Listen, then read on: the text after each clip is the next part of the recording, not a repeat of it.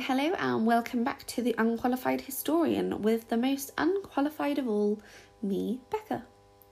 So I have no idea what made me go for this topic. I just didn't want it to be too obvious. And now I've gone completely rogue. And this might be a bit weird, not really sure what it says about me, but I really enjoyed researching this topic and I feel like I've done some professional research here. So, what do we know about Victorian workhouses? Well, if it ain't in Oliver Twist, I don't know it. And I'm going to be honest, I've never seen or read Oliver Twist. I just remember vague snippets and things of it here and there. I might have watched it at primary school because I do remember we did do Victorian times at primary school and we even had like a day where we had to pretend we were at a Victorian school. But obviously, I don't think we really learnt about like the workhouses. Maybe we did. So I always think that they're in mills, like grey, bleak, massive mills, and you're just being worked to death, basically. So, is that true? Let's find out. In Britain, a workhouse was where those who could not financially support themselves were offered accommodation and employment.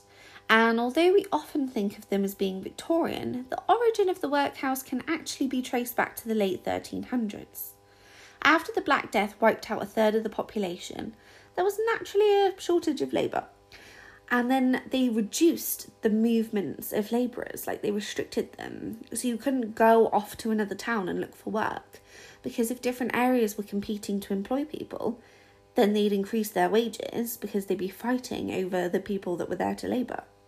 And God forbid anyone increases the wages. I mean, I'm sure there's an economic reason as to why they can't, but still it makes the eyes roll. Supporting the poor was worsened by our mate Henry VIII, after he dissolved all those monasteries. If you don't know what I'm talking about, then please do go listen to the Henry VIII episode. The monasteries were obviously providing charity, and times were pretty bleak. So then in the Elizabethan days, parishes collected money from householders to use as handouts, and the workhouse grew under this system. It was somewhere people could go where they couldn't get by with a handout because they'd need multiple, like the elderly, chronically ill, orphans, anyone that needed a refuge that would look after them, basically. But it would also deal with the people who were able to work but didn't have employment and weren't earning money. So instead of a handout, they could be offered a place in this institution where they worked for their board and their living, basically. It was basically a test of their poorness because if they went in, then they were deserving. About 1 in 5 parishes were running a workhouse at the time, so that's quite a lot. Then in the Georgian times, it evolved further under the Workhouse Test Act 1723, and they created a blueprint for what a workhouse should look like and be. This meant anyone seeking poor relief had to enter a workhouse and undertake a set amount of work, usually for no pay, because obviously they were getting their board and lodging. This also led to the Relief of the Poor Act in 1782, which was proposed by Thomas Gilbert, and this was intended to allow parishes to share the cost of relief by joining it together to form unions, which were known as Gilbert unions. They could build and maintain larger workhouses to accommodate the elderly and the infirm. Then there was a bit more trouble. By 1832, the amount spent on poor relief had risen to 7 million a year from 2 million in 1784. So, in 50 years. That doesn't seem like a lot. So in 50 years, following the economic downturn after the Napoleonic Wars. So what's that? So 50 years seems a long time for the economy to change. What was 50 years ago from now? 1970. Okay, so I checked and £1 million in 1970 would be 12 million now. So actually it doesn't seem that bad. I don't know. Again, I don't understand economics. Maybe it was different in the 1700s. Who knows? Money isn't even any real. Anyway, there were also developments in agriculture that meant less labour was needed and there were some bad harvests. And people suspected that the poor relief system was being abused. So in 1832, the government established a royal commission to investigate and recommend how relief could be better given to the poor. So they created the Poor Law Amendment Act 1834, also known as the New Poor Law. That sounds nice, doesn't it? Parishes were grouped into poor law unions and they were to have a union workhouse. So, now we have a brief background as to how they came into fruition. Let's look at what went down and if there's any truth to what Dickens portrays in Oliver Twist. Well, firstly, Oliver Twist was published in 1837 and it's talking about pre-1834 parish workhouses. So the workhouses before the new poor law. The boys in the book exist on gruel, but the workhouse diet was more than this, which we'll go into later. And they didn't sell children, but older children were offered apprenticeships, but the workhouse had to pay the employer to take them on. Apparently Dickens did visit a few workhouses, and in articles and papers he was very complimentary about them. So I kind of just feel like he's just made a caricature perhaps of what the rich thought of them at the time or something. To be entitled to enter a workhouse, you had to live in the catchment area, so in the parish or later on one of the unions. You couldn't just turn up. There were set officers that would visit each parish or union on set days, so you'd go queue, tell them your story and hope for a handout. But you'd likely be offered the warehouse. You weren't sent or sentenced, it was always an offer, and if you took them up on the offer and you'd make your way, have your details taken, have a medical, and because infectious diseases like smallpox were rife, you'd be quarantined for a bit. They took your possessions, likely fumigated them, and stored them for you. You were provided with workhouse clothing, which was like, lots of places say it was a uniform, but they would just buy whatever clothing they could in bulk. So, you know, you weren't always necessarily wearing the same things as everyone else. And it did tend to vary what they had from workhouse to workhouse. And this was often viewed as dehumanising, but like the people going there they're poor. They're like the poorest of the poor. So they don't have suitable clothing, and they most often just only had the clothing on their backs. So if they're going to need to wash their clothes, what are they going to wear when they're currently in the wash? You know, who knows? Families would be separated as there were different categories within the workhouse. So you had like male and female can work, male and female elderly or can't work, under 17 male and female, under 7 male and female. For the most part, you were confined to each section. Officially, it was to maintain discipline and ensure no shenanigans took place. But also, like, it should be a deterrent. You shouldn't want to be there. You know, it's providing a charitable service to help people, but, like, they don't want people to just come willy-nilly. Parents could see their children at official daily appointments, which was supervised, which seems massively harsh, to be honest. And on Sunday afternoons, one parent at a time could see a child in the dining hall, which, again, seems massively harsh. But the goal was that it wasn't an attractive place, but it wasn't a horrible place. Discipline was enforced in the workhouse for minor offences such as swearing or feigning sickness. If you were found breaking the rules, you could have your diet restricted for up to 2 days. For more serious offences such as insubordination or violent behaviour, you could be confined for up to 24 hours. Girls were punished in the same way as adults, but in some older cases, girls were also beaten or slapped, and boys under the age of 4 could be beaten with a rod or other instrument, which makes absolutely no sense to me. Like, what's the difference between boys? Like, why weren't the adults beaten then? I think it's weird. Victorians are weird. Each union was run by a board of guardians comprising of representatives from each of the participating parishes, so like typically farmers or tradesmen. Every workhouse had full-time staff, often referred to as the indoor staff. At their head was the governor or master, who was appointed by the board of guardians, and his duties were laid out in a series of orders issued by the poor law commissioners. As well as the overall administration of the workhouse, masters were required to discipline anyone as necessary and to visit each ward twice daily, typically at 11 a.m. and 9 p.m, which sounds sus to me when you're visiting the female wards at 9 p.m. Female inmates, they called them inmates, which I don't really like. I think that sounds really horrible. And children under 7 were under the responsibility of the matron. Oh, okay, so maybe she was visiting them at 11 and 9. That sounds less creepy. And the general housekeeping was also the responsibility of the matron. The master and matron were usually a married couple charged with running the workhouse. Daily life would depend on your category. If you were able to work, you'd be up at 6 a.m. for breakfast and washing, work 7 to 12, an hour for lunch, and work until 6 p.m. The elderly infirm would get up slightly later, but they had a real shit time of it. They'd just go in a room and read a few books. No work was done on a Sunday. It was church services and Bible study, or get together with the kids if you have them. Work-wise, women did domestic work, so cleaning, cooking, sewing, laundry. The men did more demanding work like stone breaking for shingle or oakum picking, which is picking apart ropes from like the ship to their raw fibres. It was monotonous work, but they weren't allowed to compete with local industries.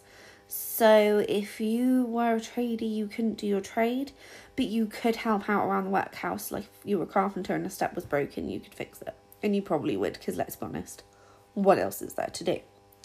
Children were given an education.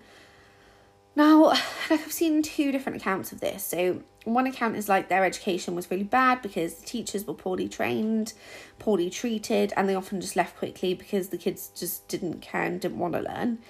And then I've seen other accounts, the children were taught like reading, writing and arithmetic, which was more than they learnt on the outside, some kids, and people were already kicking off that this was the case. So I guess both things went down. I guess some workhouses it'd be a bit of shit, some workhouses it would be amazing and better than the outside maybe. From the 1840s, they sent them to industrial schools to make them employable doing work that would suit that area, such as bootmaking, spinning, carpentry, etc. In 1904, the Registrar General, so the people in the, I'm going to say Britain, who do like birth, marriage and death certificates, decided that from then on, if you were born into a workhouse, it wouldn't appear in your birth certificate, so that stigma wouldn't follow you around. You'd just have like the town or something instead. Food-wise, the infamous gruel did exist. It's basically just half-strength porridge though. So there was a workhouse cookery book issued to them, and the porridge was 4 ounces of oatmeal to a pint of water, with some salt. But gruel was 2 ounces of oatmeal to a pint of water, and a bit of treacle, which to be honest, I feel like I'd prefer that. It would likely be gruel for breakfast and supper, and usually bread and cheese for lunch. But like a few days, maybe 3 times a week, there would be like a meat dinner. So you did get food. And apparently a lot of food did get wasted because basically everyone had the same rations, including the children and the elderly. And they couldn't eat the portions that had to be given to them because it was their ration. So it doesn't seem like people were starved at all.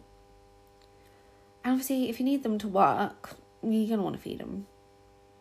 Workhouses were pretty clean because the people that lived there would clean them. Bedding was washed every fortnight. They had a washroom. Some even had baths, which for Victorian times was very well to do, but it's not, I don't think they had a bath like all the time. I think they just had it very rarely. They had infirmaries because outside medical resource was like a voluntary A&E, apparently. The nursing was typically done by the elderly females inside the workhouse. And these elderly females were getting high off their own supply. So basically, if you got sick in the workhouse, you're a bit screwed. There was a big push from the 1860s onwards in London to improve workhouse medical care. Florence Nightingale was very involved in lots of medical journals published bad accounts of like what was happening. So there was uproar in places. Workhouse infirmary buildings were put up and trained nurses were put in place.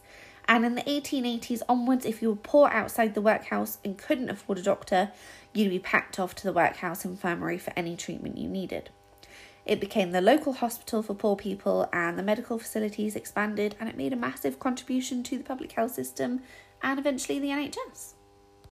Workhouses were used by local employers as potential sources of labour when labour was scarce, and it would get some people out.